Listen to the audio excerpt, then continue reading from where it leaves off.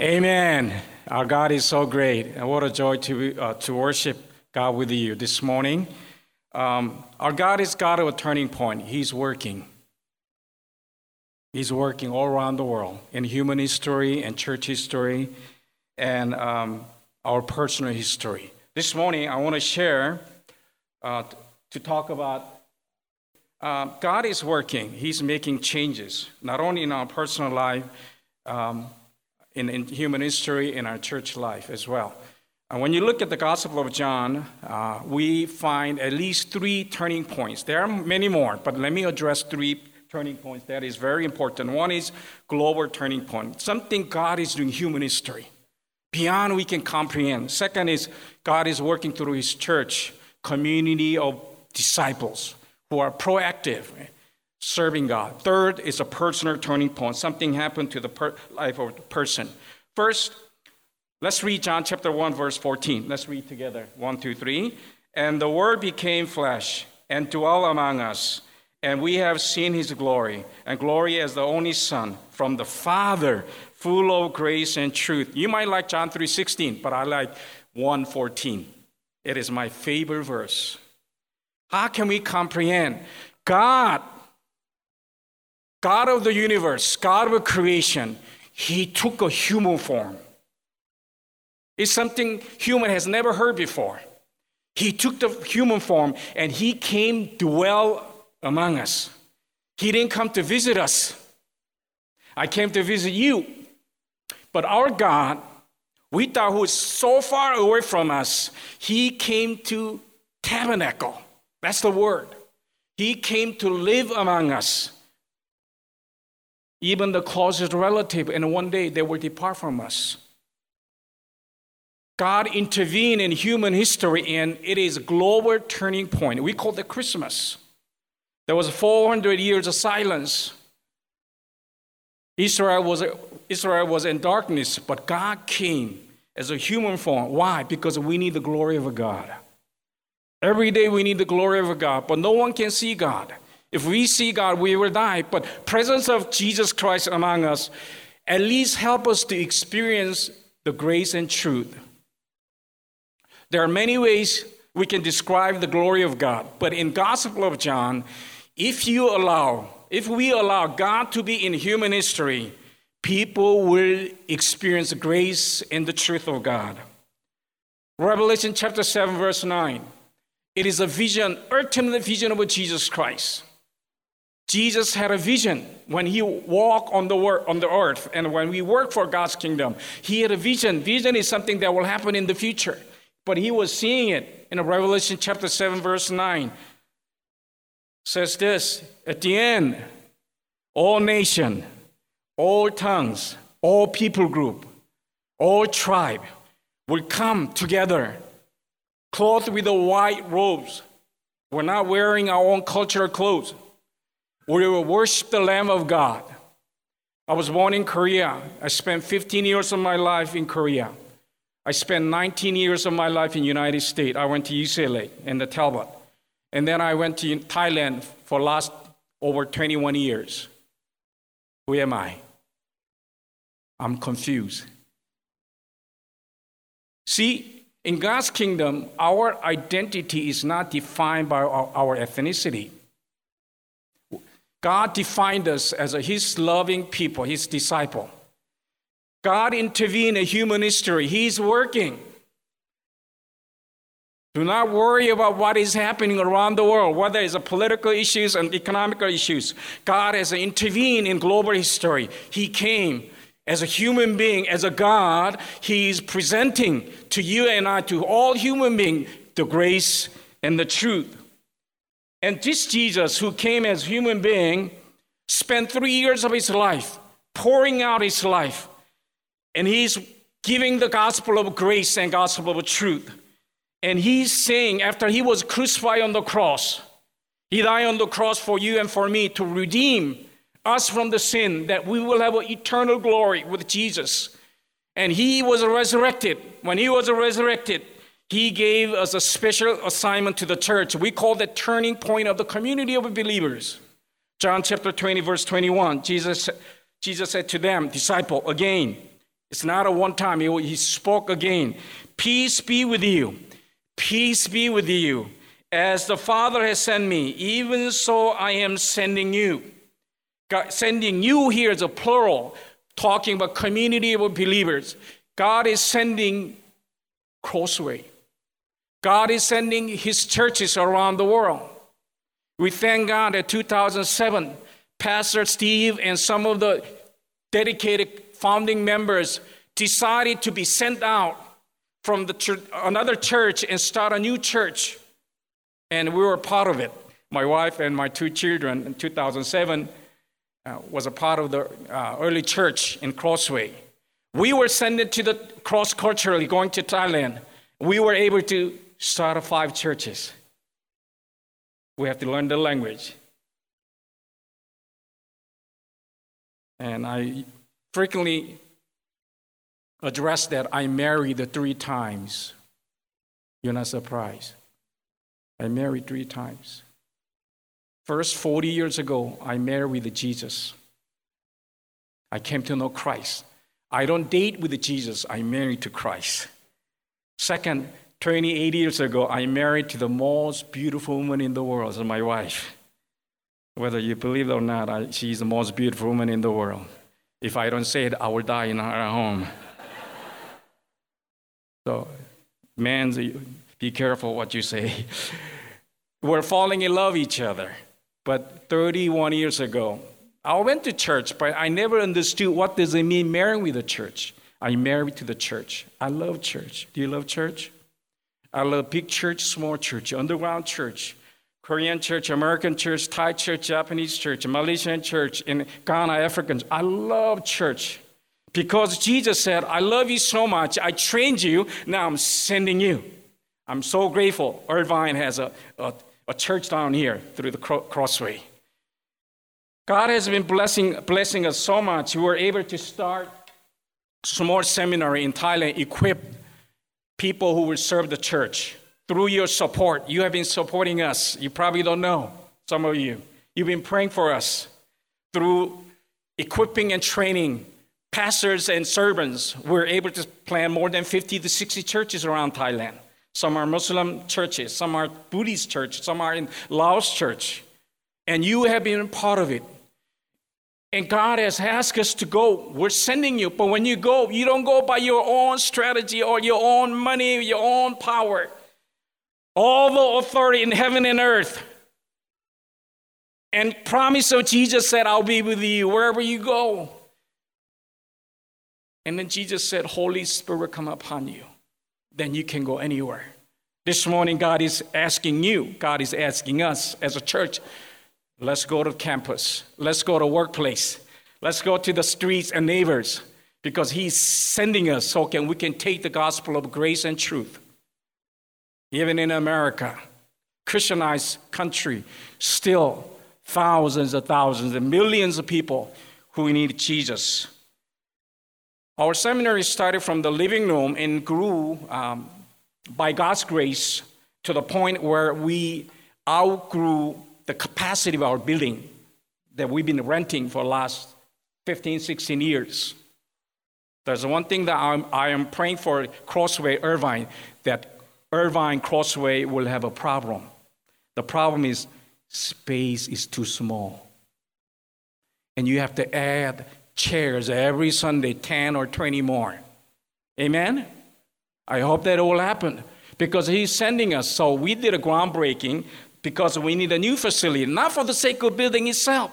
It's nothing, but we use it, equip leaders for the youth ministry, children ministry, adult ministry, cross-cultural ministry. We want to evangelize people because Christ has given us message and power for us to go. Go, I'm sending you. This is a turning point of the church. Before then, church was waiting people to come. Now Jesus is saying, I'm sending you. I'm sending your children. I'm sending you to the workplace. 2017, okay, you might not be able to see clearly. About 8 o'clock evening on Saturday, I was driving and somebody came and hit my car. It was a car accident. Somebody drove the motorcycle, and the one who drove motorcycle went to the hospital, had some stitches and bleeding. And we report to the police right away. And usually, we talk to the insurance agent, or you call the lawyer, and it can become a legal issues. But as I praying about it, and God spoke to me, this is an opportunity for me to share the gospel. Even the car accident, collision that happened, is an opportunity for God to send to the person who need to hear the gospel. I was called to go to a police station. And the first time in my life, I went to the police station, and we were called to negotiate each other. It was not a big accident. So I met this boy who was driving motorcycle. He was only 12 years old without any license. I said, I'm looking at my car. The cost of repairing is probably about 5,000 baht. 5,000 baht is about $170, $180. It's not a lot, but in Thailand, it's a lot of money. I went to him and said, I won't press charge you. I won't bring any legal issues. Maybe at least you can pay this money. He said, I cannot pay. So I asked, where's your mom? Where's your daddy? So my mom and my daddy divorced when I was 5 years old. Okay, to be a good man, I'm a Christian, so I told him, I will pay at least half of it. You pay the other half. I'll pay $2,500, and you pay $2,500, and we're deal in front of the police. And policeman says, I have never seen such a generous man. So I had a testimony to share with the policeman who was sitting there. And he said, no, I don't have money. So I said, how much do you have? He said, I have only 1,000. But the night before, I went to the police station. God spoke to me, prepared the Bible and some gospel tract. Daniel, I'm going to send you. I'm sending you to this boy. Not just to clear up the car accident collision happened, but I'm sending you to share the gospel. So I said, I'll take the 1,000 baht. That's all you have. I will pay out of my own pocket 4,000. But I promised to him again. I took the picture with him. Unfortunately, we met in the police station because of a car accident. But next time we meet, I want you to meet in the church. I will pray for you. His name is little boy, teenager, Bam, B-A-M. I'm praying for him. I took the picture. It's in my iPhone. Because I believe God sent me. God sent me to speak to this young man. So legally, we cleared everything up, and I didn't press charge him, but I said, next time we'll meet in the church. I wrote about his story in my prayer letter. So I went back home. I gave my car to a repairman and mechanic. It took about a week, and he brought the receipt back to me. And I was shocked to see the number that I see in the receipt. I was expecting at least 5,000, maybe 6,000, but the cost of a repair was 800 baht, so I made 200 baht. Through that story, God is teaching me even unfortunate accident can be an opportunity for God to send me to share the gospel. I don't know you about your personal conditions, your personal situation. Even in the midst of a hard time, if you hear God's voice and God is sending you, and God will use you. I'm so grateful for the Crossway. God is sending Crossway. After Jesus spoke to his disciple and the whole church, Jesus having personal conversation with Peter. Peter went back home according to his occupation, catching fish. He caught nothing. But Jesus gave a direction. Even though Peter was expert in fishing, Peter obeyed the voice of Jesus, and he caught 153 fish. After catching fish, Jesus invited Peter to have a breakfast. This is one of the most important breakfasts he will never forget in his life. I don't know what you had in this morning for your breakfast, but Jesus had a fish and the bread. I'm so thankful that Jesus did not bring the chicken. If Jesus brought chicken, I think Peter will have a stomachache. because he denied Jesus 3 times. But he brought fish and the bread, reminding what has happened 2 or 3 years ago, rather than magnifying Peter's failure. Jesus never said, "You disappointed me. You failed me." Just bringing in those fish and bread remind power of Jesus, able to feed more than 5,000 with the 2 fish and 5 loaves of the bread. Jesus is reminding Peter, my power, my ability is bigger than your failure, your mistake, your sin. And then Jesus initiates a conversation. Our Jesus is a master of asking questions. There's more than 600 questions that you see in the Bible. He asks questions. Peter, this is a personal turning point. Maybe you need a personal turning point this morning with your life. Jesus asked 3 times, "Peter, do you love me?" He's asking you and I. "Daniel, do you love me? Steve, do you love me? Karen, do you love me?" He's asking us.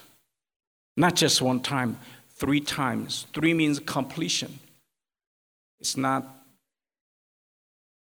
to even with Peter because he denied 3 times. Because Jesus wants to make sure that Peter understands. By asking questions, Jesus is expressing his heart to Peter. "Peter, I love you. My love is bigger than your failure. Don't dwell in your past failure." He's speaking to you and I. Move on. I love you. I love you. My love is bigger than your failure, your sin, because I just died on the cross. Christ has redeemed. The reason is 1 John chapter 4, verse 19. John, who wrote the Gospel of John, is saying this: we love Jesus. Why? Because he first loved us. Greatest commandment God has given to you and I is what? Love your God. Love Jesus with all our heart, with all our mind, all our souls, everything that we have. Love Jesus. That was a turning point of Peter's life. As soon as Peter answered, Jesus gave an assignment. We call it a mission. Feed my sheep. Take care of my sheep. Tender my sheep. Shepherd my sheep. Pastor my sheep. 3 times. How do you know you and I, we love God? When we tender, when we pastor his sheep. There's a misconception that exists in the church. Only Pastor Steve and Pastor John and other pastors are pastoring the Crossway. But if you love Jesus, you are pastor. God has already called you as a pastor. When I went to seminary, there was understanding, in order to be a pastor, you have to go to seminary so that you will be ordained. But today I'm giving you a new paradigm. If you love Jesus, God has already called you as a pastor. You are pastor. Because you're a pastor, you need to go to seminary. And nobody's saying amen. Or you're afraid to say amen. Everybody's called to take care of somebody. And you have to be a pastor in your home. I'm a pastor in my home. Yes, I'm a pastor in the church. But you're a pastor in your workplace. Take care of people that Jesus loves so much. And this transformed Peter's life. It was greatest turning point in his life. The reason God gave you a big house and nice car so that you can take care of God's people. So when I speak in different locations, different country, I usually say this: if God bless you and you have an opportunity to buy a house, buy a big house, as long as you can manage it. But when you buy the big house, you need to open at least once a week so that you can take care of God's people. We call it house church. You open extra room for the guest, missionary or pastors or people who need taking care of the poor and widows who need help. Because God has called you and I to feed and take care of take care of his people. The word is a field of a sheep, like a sinner. God has called you and I to take care of them so they can become a shepherd, pastor. So how many pastors in Crossway? It's not just 2 or 3, all of you. You're a pastor, just in different function. And Peter understood. And you read 1 Peter and 2 Peter, he's pouring out his heart, said, take care of the God's people. After Jesus spoke to Peter, take care of my sheep, tender my sheep. And Jesus summarized his talk with Peter at the breakfast, says, follow me. Follow me is a maturity. You and I will never graduate from the school of discipleship. There's no graduation. My son just had a graduation a week ago at the mass. Until he comes back, or until we die. This morning, God is asking you and I to follow Christ. Because in our Bible says, Peter will glorify God. But Peter did not understand at that time. So Gospel of John, chapter 1, begins with the following Christ. The reason he came, became a flesh, dwelt among us, and gave us a gospel of grace and truth so that we can follow him. Gospel of John begins with the following Christ.